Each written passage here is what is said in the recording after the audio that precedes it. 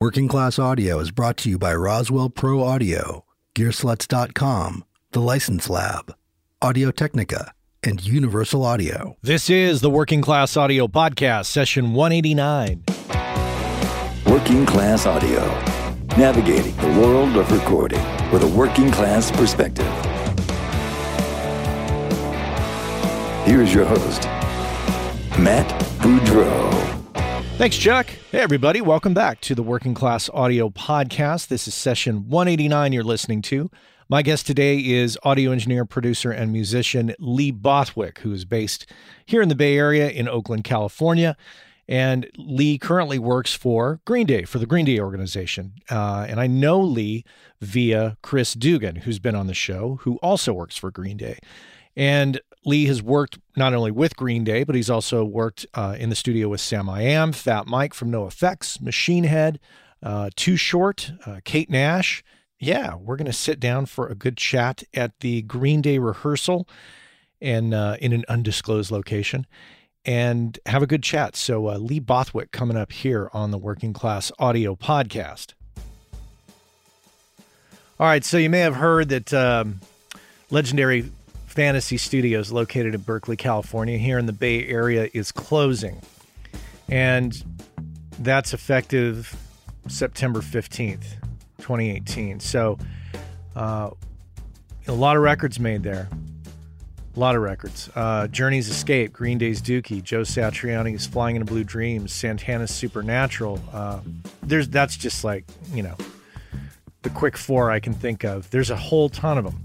They've been in that location since 1971, and here's what I do know, because I know that when stuff like this happens, we're always wondering, what's happening? Is the sky falling? Well, in this particular case, from what I understand, there's a company called Wareham Property Group, and they purchased the studios in around 2007.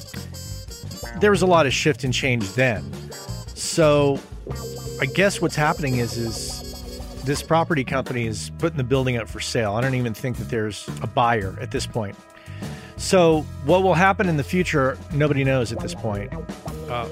I think, aside from losing a studio, which is always devastating to a community, and losing, the history that had come from that building, this is what really gets me. There's 5 working natural echo chambers of varying sizes and tones in that studio. So let's say worst case scenario, let's say the building gets torn down. To me, that would be absolutely the worst case. Best case, new studio owners come in with a different direction, different path, who knows? I'll keep you informed from what I know. I'm staying in touch with people on the ground in the situation, trying to get all the details. So, yeah, Fantasy Studios closing down.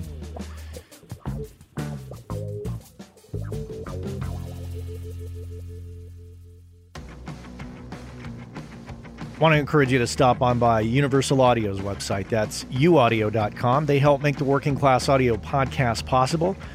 And they make, of course, a wide range of tools in the digital and analog domains that help our workflow. So stop on by uaudio.com. Also want to encourage you to stop on by Gearsluts.com, specifically the Audio Life subforum, because we here at Working Class Audio sponsor that. That's right. A lot of the same topics we talk about here on Working Class Audio.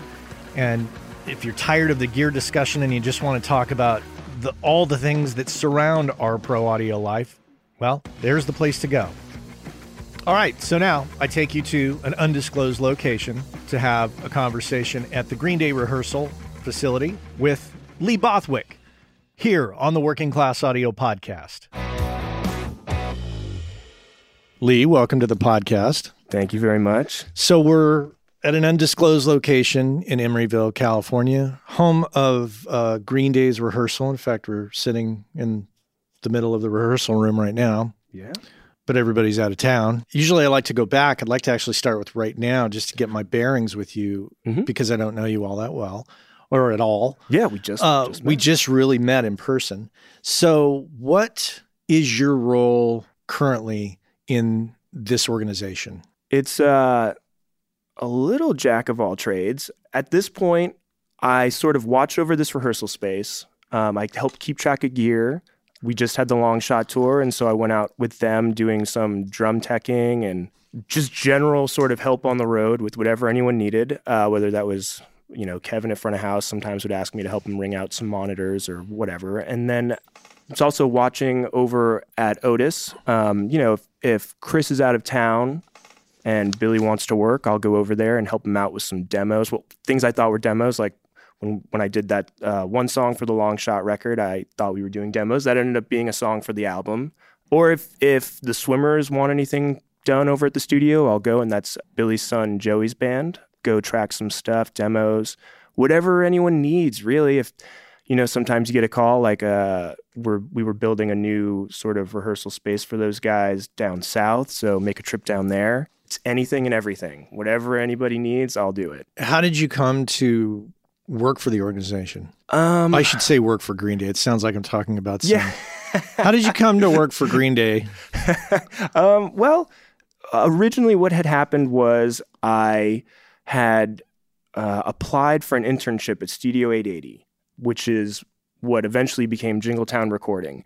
And I got an internship there working for John Lucchese, who was the original owner of Studio 880. It was funny because I had only been there a couple months, but after those couple of months, the guy who was the engineer, Brad, got hired to work for Green Day. And then the only other intern that had really been there longer than me moved to Canada. So I ended up getting the only engineering position working for John at Studio 880. And then after about a year of being in Oakland, we moved the studio to a place in Alameda that John was trying to build out at like an old Victorian house. And after about a year of that, I got hit up by Chris Dugan about taking a job with the guys in Green Day. And for the listener, you can go back and listen to Chris's episode. I can't think of the number right now, but he's on there. But yeah, that was pretty much it. I had known Chris through his wife, Mari Tanaka. She was the studio manager of Studio 880, and we had become friends. And she and Chris have kind of always looked out for me, which is really amazing. They've been really great to me. And so when this position became open, I got a call and I said, yes, please. Green Day is a big band, obviously. And I'm sure that there's a lot of moving parts to a band of this popularity. Right. What does it take to survive in the Green Day world? I think it's definitely initiative. First of all, it's just making sure that if you're not sure what to do, that you have something that you can figure out to do. If you feel like you're unsure of what needs to be done or you feel like you don't have enough to do, maybe figuring out what you can do to be valuable to somebody. If you feel like you're not being used enough, if you're worried that you're not looking busy enough, to just figure out what you can do, how you can fit in, how you can find a place. And then I think another big thing is the team you're working with, the people that you're working with. You have everyone's back. Everyone has your back. You all work together. If there's a problem that you can't figure out maybe on your own, you can ask somebody and you can solve it together, which I think is pretty important. It's not the kind of team, and I don't know if these exist. They might exist out there with other bands where everyone's looking out just for themselves.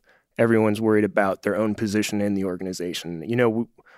I find that it's really, we're all sort of united as a front to try to do the best we can for these guys, which I think is the only way it works. Serve the band. Yeah, exactly. Truly. Yeah. Don't worry about your position necessarily. Don't worry about how you're going to get yours or how you can look out for yourself. Like, if you see someone needs help, then offer to help them and do the best you can as a unit. Interesting. Okay.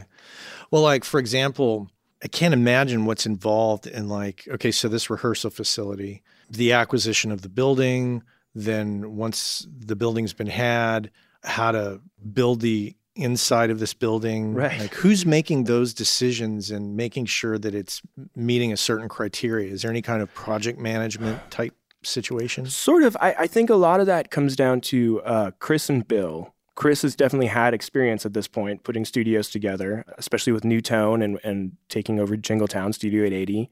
And I think a lot of that just comes from his experience, from what I saw. him and Bill just sort of getting together and figuring out how to do it. And then, you hire a contractor and you get the guys who can actually build it. So you talk to a contractor, because there's definitely things in this building that required a contractor's knowledge of how to knock down the walls and keep the building still standing. Because it's a bit of an industrial building. Yeah, exactly. And there were more walls in here. I mean, like this beam right here, I know people can't see it, but that was something that had to be engineered and figured out, because we took out support beams that were in this room. So you hire the right guys to help you out with that. I think those guys had experience building some other studios too, and it sort of becomes like a group effort. Tell me about your entrance into audio and where it became something of importance in your life. It goes back a little bit. I'll try to get through it quickly here, but I played a few different instruments when I was a kid. And ultimately, I settled on guitar. It was not a love affair with the guitar. I would sort of pick it up once in a while. And I had a friend who just was a huge music fan, bigger than I ever was or probably ever will be. He was my best friend at the time. And when it came time to go to high school, he had moved away in about 45 minutes to go to a performing arts high school. And I followed him there. And through doing that, I fell in love with playing the guitar. I had to play it. I was there. I had to play it and get better at it. And while I was there were a couple guys there. It must have been 10th grade, so maybe the year 2000. These two guys there were making music on their home computers. They had like Fruity Loops, and they would set up a mic and they would record their guitars and do some vocals. And I remember hearing it and thinking like, that sounds really good. They did that at home. That's amazing. And I ended up trying to do the same thing just to experiment. I found a copy of Fruity Loops, and I had some cheap $5 microphone, stick it in front of my guitar amp, use it for vocals. It sounded terrible. Stick it into the sound card, whatever's in the computer. I don't even know what it was. And that was sort of the beginning. And then after that, I invested in a Fostex digital multitrack. I had a drum kit in my basement, bass, guitar, sort of demo and try things out. And I hadn't really thought about recording as a thing. Those were just, interests I had. And I'd been working at a nightclub after high school for a couple of years, working as a bouncer and a barback. And one day, I don't know how they got my address. One day I got a letter from Full Sail. And I remember looking at it and thinking like, you can go to school for engineering. You can go to a school where your ultimate direction, what you're trying to do is work in a studio full time. I just couldn't really wrap my head around that was a thing you could go do. You could go to a college for that. I did not actually ever look into Full Sail. I was living in Massachusetts at the time. Mm-hmm. I did look into some schools in New York, and I looked at Expression out here in Emeryville. Ultimately, I liked Expression. They offered, an actual bachelor's degree, and they had like the full kick-ass, cool-looking studios, and I ended up going there, and that sort of was the end of it. That was it. That step led me to where I am now. So I guess going there worked. I think so, yeah. Well, because now if you look at your website, mm-hmm. you've worked with like the first band that comes to mind is Machine Head. Right. Yeah. So how does one go from that Expressions graduate to working with a band like Machine Head? Right. It was a lot of work. Certainly. I hope I'm not going off too much here, but the one thing I noticed at Expression was the people who probably did the best were the ones who really took advantage of the use of the studio time. The people who really put in the time to bring people in and play around in the studios and get sort of comfortable with being in a studio and figuring out the interpersonal relationships of sitting in a room with other people, when to talk, when to not talk, when to give your opinions, when to not give your opinions. Mm. And then once I left the school and I got the internship at Studio 880, I was there as much as I possibly could be, because I would be doing that and I'd be working at night other places too. But the other interns there I remember them giving up their shifts all the time. And so I would be there for my shift from 10 to 5, and then someone would be like, I can't be there tonight. Can you take my shift? And I'd be like, okay, cool. I'll take your shift and I'll be there from 5 p.m. to 3 a.m. And then I'll get up again for my shift, at 9 or whenever it is. And then I'll go to work that next night where I actually have to go to work. And I think it's really just putting in the time and the effort and showing someone you really want to be there. And then ultimately you make the right connections and the right people hopefully notice you, and they let you hang out. What's the balance there of doing these internships, advice for those listening, where, you could definitely like give away a lot of your time. Oh, yeah. So where did you find that balance of, hey, man, maybe these people are taking advantage of me, maybe not, or maybe I'm really getting, there's all kinds of questions that come into play here, but what do you think about the whole thing? Right. That's a tough one. First of all, I had some money saved up after school, not a lot, very little, to the point where the internship I was supposed to have was only supposed to last, I think, 3 months. I think that was, they usually, at that point at Studio 880, I think they were like 3 to 4 months, and then they'd find somebody else and you'd kind of go on your way. And so I was looking at it going, well, at the end of 3 months, I will have no savings left. So I'm going to take advantage of my time here while I can and just figure it out as I go. I had no real plan other than just trying to figure it out and make it work and hoping that through my working hard, maybe something would happen. I do think, that there is a time at which point it's different for everybody, but as an intern, you kind of have to decide, like, can I survive doing this and how long do I want to do it for? And I think that's different for everyone. So what I did when we ended up running Jingletown and we'd have interns is I would really try to give the interns time on their own in the studios. If there was nothing going on, for them to bring something in. If they wanted to bring in a band and they'd been there for a little while, long enough that I knew I could trust them to not just break stuff, we'd let them bring in bands to make use of their time. So even if they weren't getting paid and they were just getting school credit, they'd at least get something out of it. And then if they really stuck around and they were really trustworthy, we definitely had interns where I would start throwing them sessions, just paid work that they could do, especially if we were double booked. Because I was the only engineer, so if there were days where there'd be 2 sessions going on in the studio, and usually that meant I was engineering one, and there was an engineer in another room. But obviously, if you're a visiting engineer, you're probably going to need somebody to walk you through things. So I would give those interns, if I trusted them enough, the paid session to go into the other room and walk those dudes through those things. And so I feel like as an intern, you'll know. I think you'll know whether or not after a while you're sort of being taken advantage of based on the way someone's treating you. If no one's giving you an in after, I really feel like if you've been there steadily for a month, and no one's really trusting you enough to even just do setups, you might want to look around a little bit more, check out. Because I know there are plenty of places that give internships where your job is just answering the phone, and if that's not what you want to do, and going in that that's probably all you're going to do, maybe look somewhere else.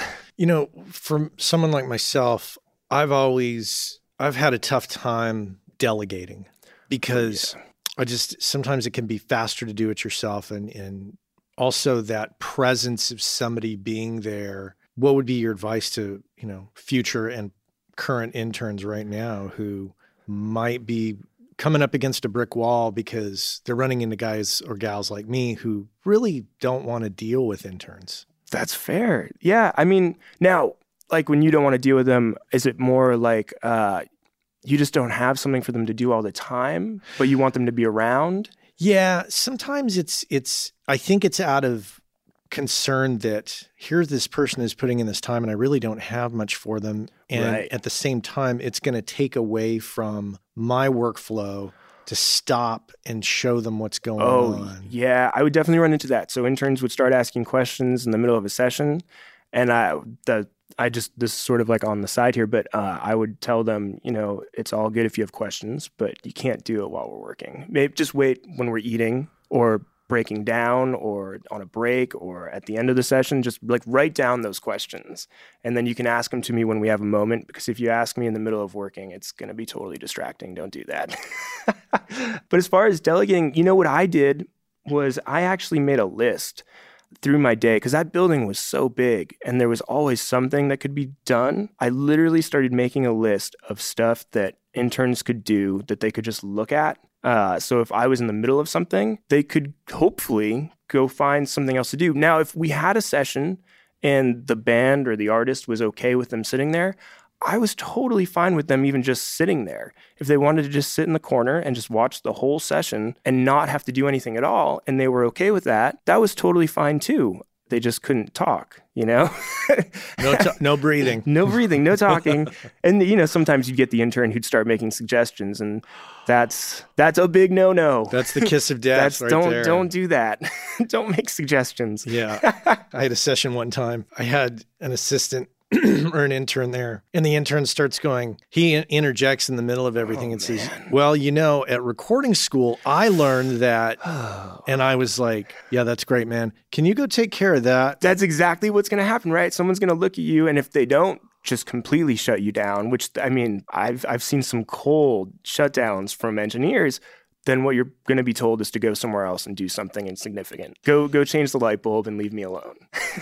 Interesting. So studio owners, that's it, that your point about making a list of things. Yeah, I found that super useful, because then that was also a good test for the intern, because if they started coming up to me going, what can I do? I would just look at them and be like, you know, you have a list, right? Like, we've gone over this. You've got this list. Maybe you just look at that. And then I'd walk around, and at the end of the day, and I'd look at stuff, and I'd go, so did you do stuff on that list? And I'd get a, yeah. And then I'd look around and I'd go, I don't think so, man.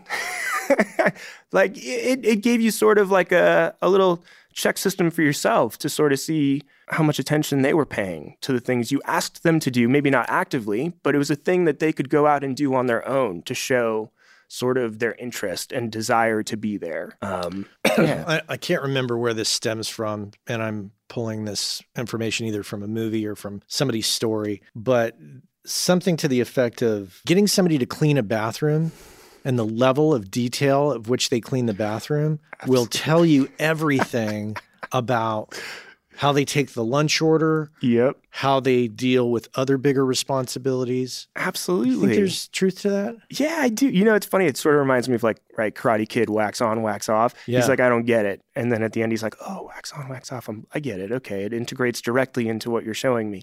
The other funny thing about that was you'd get interns who would be upset about it. And I would just look at them and go, you realize, like, we're not always stocked with interns. And on the days we don't have interns, do you know who's cleaning the toilet? I'm cleaning the toilet. You're not doing something I myself wouldn't do if I didn't have to do it. Like, I'm not ever going to ask you to do something that's beneath me. Right. Is the way I would look at it. So I just think there are some interns out there that just need to realize it's not a personal attack. No one's trying to bring you down or disparage you in any way. It's just what we all do. We've all done it, and we would all still do it if we had to. I mean, it's just the way it is. It is a little bit of a test, but it's not like, you know, you're entering the military and they're trying to break your spirit and rebuild you as a soldier. Exactly. I'm not trying to program anything into you that is going to change who you are. I'm just trying to get you to be a part of the team here. Right. And we're all on the same page. Do you have any advice for best ways for interns to survive financially when trying to maintain an internship? So we're in the Bay Area, which has to be one of the hardest places. Even with a full-time, you know, good paying job, it's expensive to live here. It is. My advice is small things like, you know, if you do want to go to college, if you want to go to school, some sort of a school program, especially one that's, you know, going to give you a degree, like an expression or a Full Sail, my first advice, just in the long term, to save money, get your gen ed at a community college. You know, don't spend tons of money taking gen ed at an expression or some other large financial institution that's going to charge you way too much money for gen eds.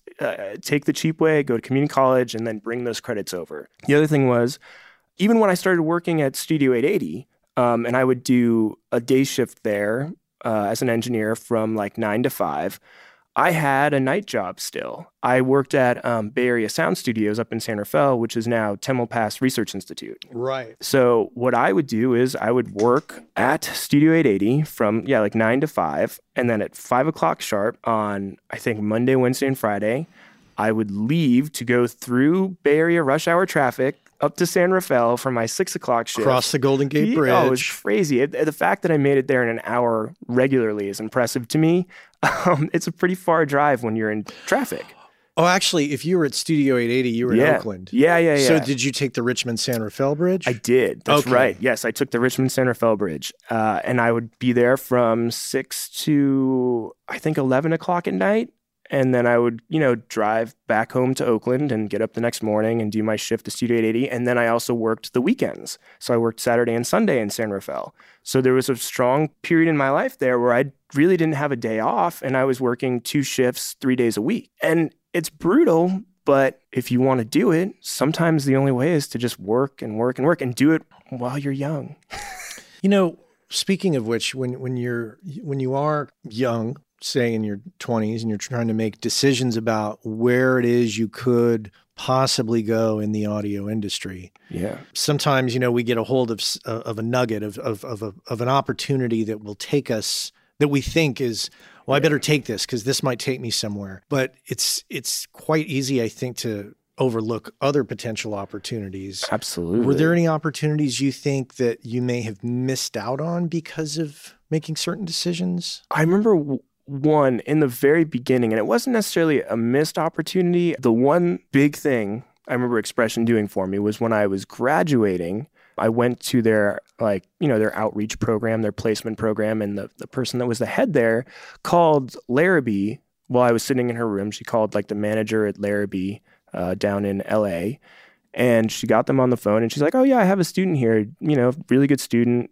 I graduated with honors, worked really hard. Do you have a job?" And the person on the other line, I guess the manager, they were like, "Oh yeah, we do. We actually need someone to start as a runner, and I can promise you that as soon as possible from that runner position would become a paid sort of position, not as an assistant." They had some other in between just being a runner and an assistant. I don't remember how it worked, but I remember thinking, "Oh wow, that's amazing. Yeah, totally. I will talk to this person. That would be great." And then I went away. It was on a Friday, and I went away Saturday and Sunday to the blues festival that they have in Monterey. Mm-hmm. I was helping an instructor there, and I didn't have phone signal. So I got back Sunday night to a flurry of voicemails that were just going, "Hey, where are you?" from this person at Larrabee. "We really need you to be here." I want to say it was a Tuesday or a Wednesday that week. They were like, "Yeah, you said you could take this gig, right? So we really need you to call us back. We're looking to fill it. You got to be down here." And I just remember going, "Oh, there's been a miscommunication. I can't move all my stuff and be down there in 2 or 3 days. I'm really sorry."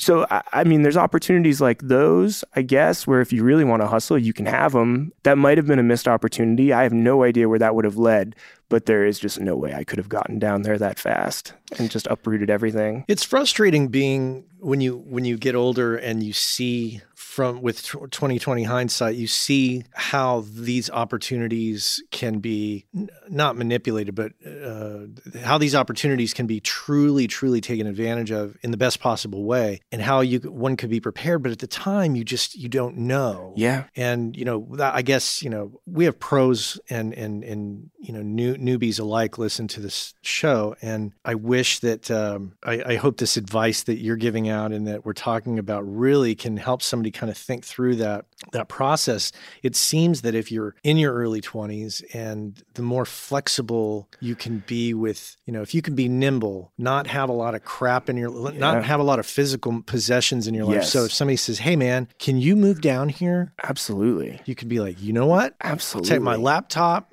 my backpack, or my duffel bag. I'll be down there tomorrow." Dude, if you can do that, I think there's far more opportunities. I mean, if you can move on a dime, you're probably in a pretty good position. Now, it also means not a lot of personal connections tying you down, or if you're in a relationship, someone who's very understanding of what you're trying to do.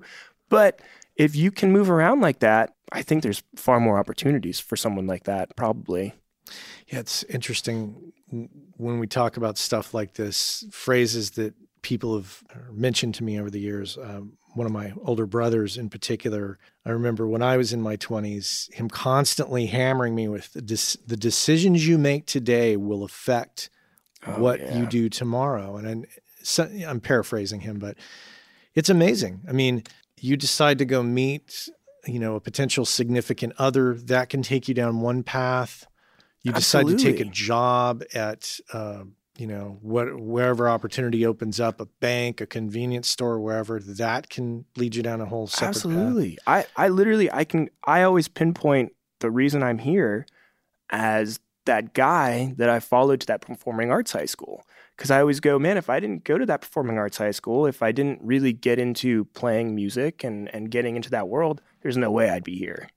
Yeah. For me, that was like my big fork in the road where I look back and I just go, that's the trajectory that sent me to where I'm standing right now. The big one. Obviously, there's a bunch of little ones in between, but for me, that was the big one.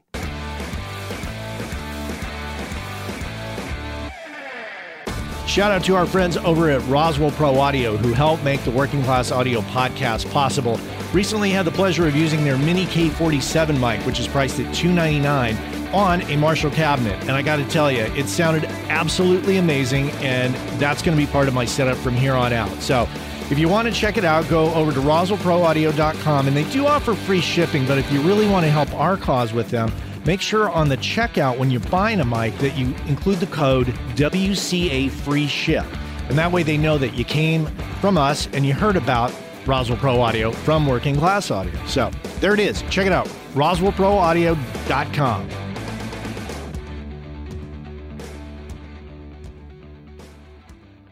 Well, fast forwarding to where we're at today, how do you balance making records? I assume that making records is still a primary Yeah, it's not thing. quite as much as it used to be. I still do it. I will get messages from bands I've worked with in the past who want to make records, and that's awesome. I'm not against it. I'm at a place in my life where I'm trying to balance, I do this full time, and then if I do records, it's on the weekends or at night. And so I love doing it, but I do try to figure that out as I get older. I'm only 34. I'm not like super old or anything, but I do think that when you're in your early 30s in particular, at this point, you try to start figuring out what the rest of your life looks like. And so I take a look at it and I go, well, what do I want in my life? At some point in the future, a family, marriage, that kind of stuff. And then you go, well, I'm doing this full time. I do like doing the records, and it helps bring in some extra cash, but I still then want to figure out how to make space for that other thing that I'm looking forward to in my future so that I have room for it built in, sort of. Right. So yeah, I do still really like doing records. The other thing is that I like to write music too, and I like to make music. So then I also have to set aside time for myself on weekends to do that. So it's sort of like a balancing act of three things with a fourth in the future in my mind, with me being able to work on my own stuff, me working on other people's stuff, and then me working here for these guys full time. Working for Green Day, this is a job. And like any job, we seek to progress in the organization, and we see positions and opportunities that sometimes we don't get or sometimes we do get. You're so close to something that is huge in the world of entertainment, being the band. The opportunity to work for the band in that capacity as a record maker, I'm sure exists on your mind daily. Yeah, I mean, Chris is the main guy. He's been their guy forever. Chris is probably the best guy for that job that I can think of. He just knows them so well. And when I did the song for the Long Shot record, he had a family vacation planned in advance, and Billy doesn't stop, so he took off, and, the first day he was gone, I got a text from Billy, and it was, hey, let's go do some stuff at the studio. And, okay, great. That's fun. And I love being there to help out and do that stuff. While the position I'm in sort of changes based upon the needs of what's going on, I feel like I'm really well taken care of by these guys, and I love just getting any of the opportunities I get. And if more come along, that's awesome. I know there will be more, so I don't actually think about it too much, I guess. Do you have a home studio? I actually have a room in the old Jingletown building. The guys who bought it still sort of have studios set up over there, and there's one larger production office in the front that has sort of like an ISO booth attached to it, and I rent that from them. And so I've got like a studio set up in there. And what's that? Is that based around a Pro Tools rig? And yeah, I've got like one of the Mac trash cans with what are those? The UAD 8s? Apollo? Yeah, the 8P? The 8P, yeah, exactly. And then like a little satellite, and I've got the ribbon speakers. Oh, who makes those? Adams. Yes, thank you. Funny enough, a client a long time ago left those Adams at Studio 880, like 6 years ago, I think. And they were from LA, and they left these Atoms thinking they would be back to do more sessions, and they never came back. We reached out to them many times over the years, and after a while I went, I'm just storing these. They have to become functional. These are my speakers now. It's been way too long. They haven't taken them back. Not until they hear this podcast. I know, right? And then they'll be like, oh yeah, those speakers. And it's all right. We'll make it okay. I'll just charge you the storage fee of the cost of the speakers, and it'll all be good. It's been like 6 years. Do you ever worry that staying in this position pigeonholes you at all or traps you at all? Again, I'm having a great time, and as long as these guys want me around, I'll stick around. I've hopefully made enough connections and done enough work that if this ever went away, I would have some sort of a network to pull from to figure something else out. It definitely does not lend itself necessarily to the credit of, if you're looking for a new studio gig, it's a little harder to compete there, I feel like, because you've got the name behind you, which is cool. And I've worked on some really big records, but I don't necessarily have the same amount of credit in numbers as someone who's doing it nonstop. I could see it definitely being perhaps a hindrance depending on what I want to do. But again, I think I've got enough friends, hopefully, in the industry at this point where there'd be a place for me to land. That also brings attention to the concept of complacency within something. So, this is a sweet gig you've got, it seems. Yeah. So it's easy just to kind of kick back and go, hey, life is great. Absolutely. And not look at the future and think, oh, this could all end. Absolutely. And that is definitely, I think, I don't want to speak for everyone, but I do think that people that work here and in these situations, you always have to have that in the back of your mind. Like when we had Jingletown, I remember thinking, after a few years, I was like, this has been cool. This could end. This place could go away. I had sort of planned for that in my mind, not really sure where I would go after. And then once we decided we were getting rid of the building, it really was like I was looking around going, I think I only have a few months left. Is anything open? Start talking to people. But then those few months after we started moving things, it just kept extending. And here I am now. I want to say this probably moved here a year and a half, 2 years ago. It's been a while, and it just kept extending. And now I'm at this point where I go like, oh, this is a different job. I get it. This is a new position. So, it worked out where I was looking to the future, and luckily this kind of like kept going, and I just all of a sudden kind of fell into a new gig. But I definitely, for me and anyone listening, I recommend that if you work in this industry, you keep in mind that any gig you have, there's no guarantee on it, and it could end. So do you recommend always expanding your network of friends and acquaintances and associates or whatever? I think that stuff's good. And it's funny, I feel like a fraud giving that advice because I am the worst at networking. Yeah. I'm not a very good socializer. I'm not very good at small talk. I'm not like I'll go to a mixer somewhere and I will totally sit in a corner until I see someone I know. I'm not that guy. So I think for myself and everyone, getting better at that skill is incredibly important. That ability to go up and meet new people and talk to them and get them to know who you are and maybe why they should know you. And yeah. Are you an introvert? I am. Oh yeah. If I go to any sort of a mixer and start talking, especially to people I don't know, and I'm not trying to insult anyone, I get tired really, really quickly. Like with small, just making the small talk that you make. I will usually bring like my girlfriend, and she's very good at sticking it out with me. And there's always a point where I go like, I think I'm done. I think I'm pretty tired. Just mentally fatigued, and I start feeling physically fatigued. It's a weird thing. If you're not an introvert, if you're an extrovert and you sort of become empowered from talking to people, oh yeah, that's amazing. My wife's an introvert, and if she could just sit at home with a book and a glass of wine and not talk to anybody, she'd be so happy. It's the funniest thing. Are you more of an extrovert? Totally. Yeah, it's the funniest thing. If you're an introvert and you go out and you go into those situations, it doesn't take long before you just go like, I'm ready to go to bed. I really feel tired. I don't know why, but I'm so tired right now and I can't really think. So I think for me and other introverts, it's hard, but it's a really important skill to try to figure out, how to talk to people and engage with them without bailing too fast. But you could still be an introvert and make those industry connections. Yep. So that if your gig does come to an end, you could call some people up and say, "Hey, man, I am putting out feelers. My gig ended." Yes. The reason I'm kind of staying on this topic with you is because this speaks a lot to something we don't really talk about too much on the podcast, and I think a lot of people overlook in our industry, in the audio industry. Yeah. Is that, maybe it's your dream to be mixing or recording records for a living, and you take a side path and you wind up in a different area. That's okay. Yes. To work for a band, to work for a manufacturer, to work as, a sales rep or whatever. Absolutely.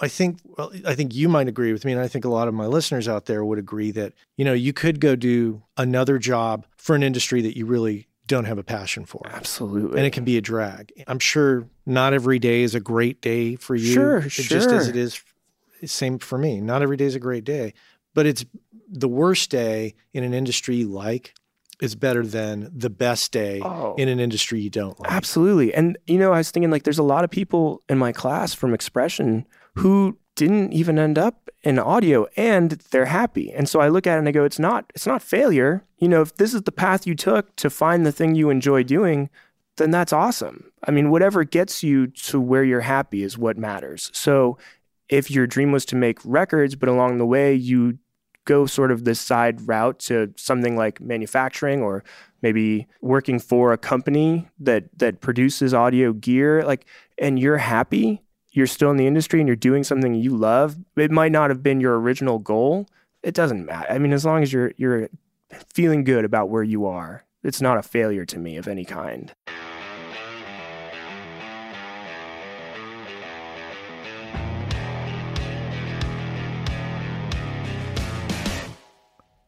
Hey, I want to give a shout out to our friends over at Audio-Technica. They help make the Working Class Audio podcast possible. You can find them at audio-technica.com. They, of course, offer headphones, microphones, turntables, turntable cartridges, as well as many accessories that you might need, like headphone replacement cables and headphone pads. The great thing is there's no hesitation required. If you see something you like, you can buy it right there on the website. So check them out, audio-technica.com, and thanks for supporting our friends at AT.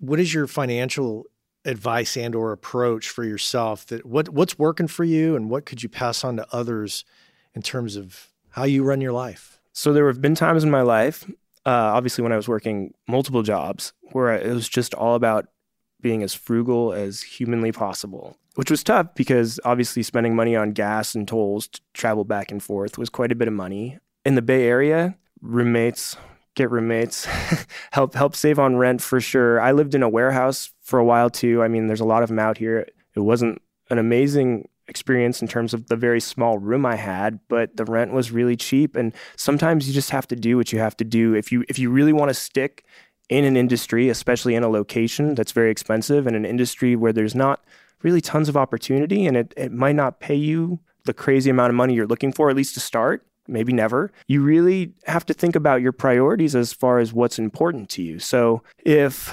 looking forward to the future and things like a family are important to you, then you just kind of have to figure out what you need in your life and what you don't. If it's time to start saving money and putting money away, then do you need a new guitar amp this year? It's $500 and I get it. $500 maybe isn't a ton of money, but you save that and every other sort of purchase you don't necessarily need to make, and it'll help. Every little bit, like your parents say, like every little bit helps. My mom used to say that all the time. And it's totally true. It's hard to see in the short term, but in the long term, it's a big benefit. So just being aware of what you really need and what you really don't need. And if you're looking for apartments, do you really need a bigger apartment? Can you live in like a quote unquote worse neighborhood where the rent's cheaper, maybe the crime's a little higher? If you can put up with those things, I think that's your best bet if you're trying to save money. If you just want to live by the seat of your pants and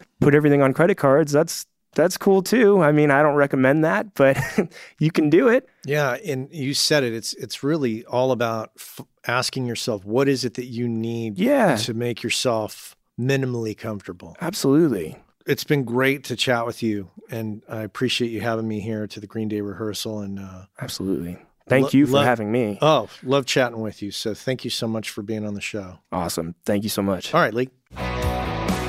Lee Bothwick here on the Working Class Audio Podcast. Thanks for being with me today.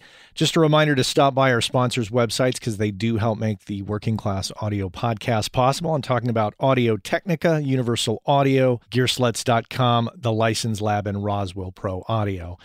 And we got to thank Mr. Cliff Truesdell, Mr. Chuck Smith, and I want to thank you for tuning in week after week. As I always say, please tell all your friends, tell all your family, and visit us at workingclassaudio.com. Until next time, take care.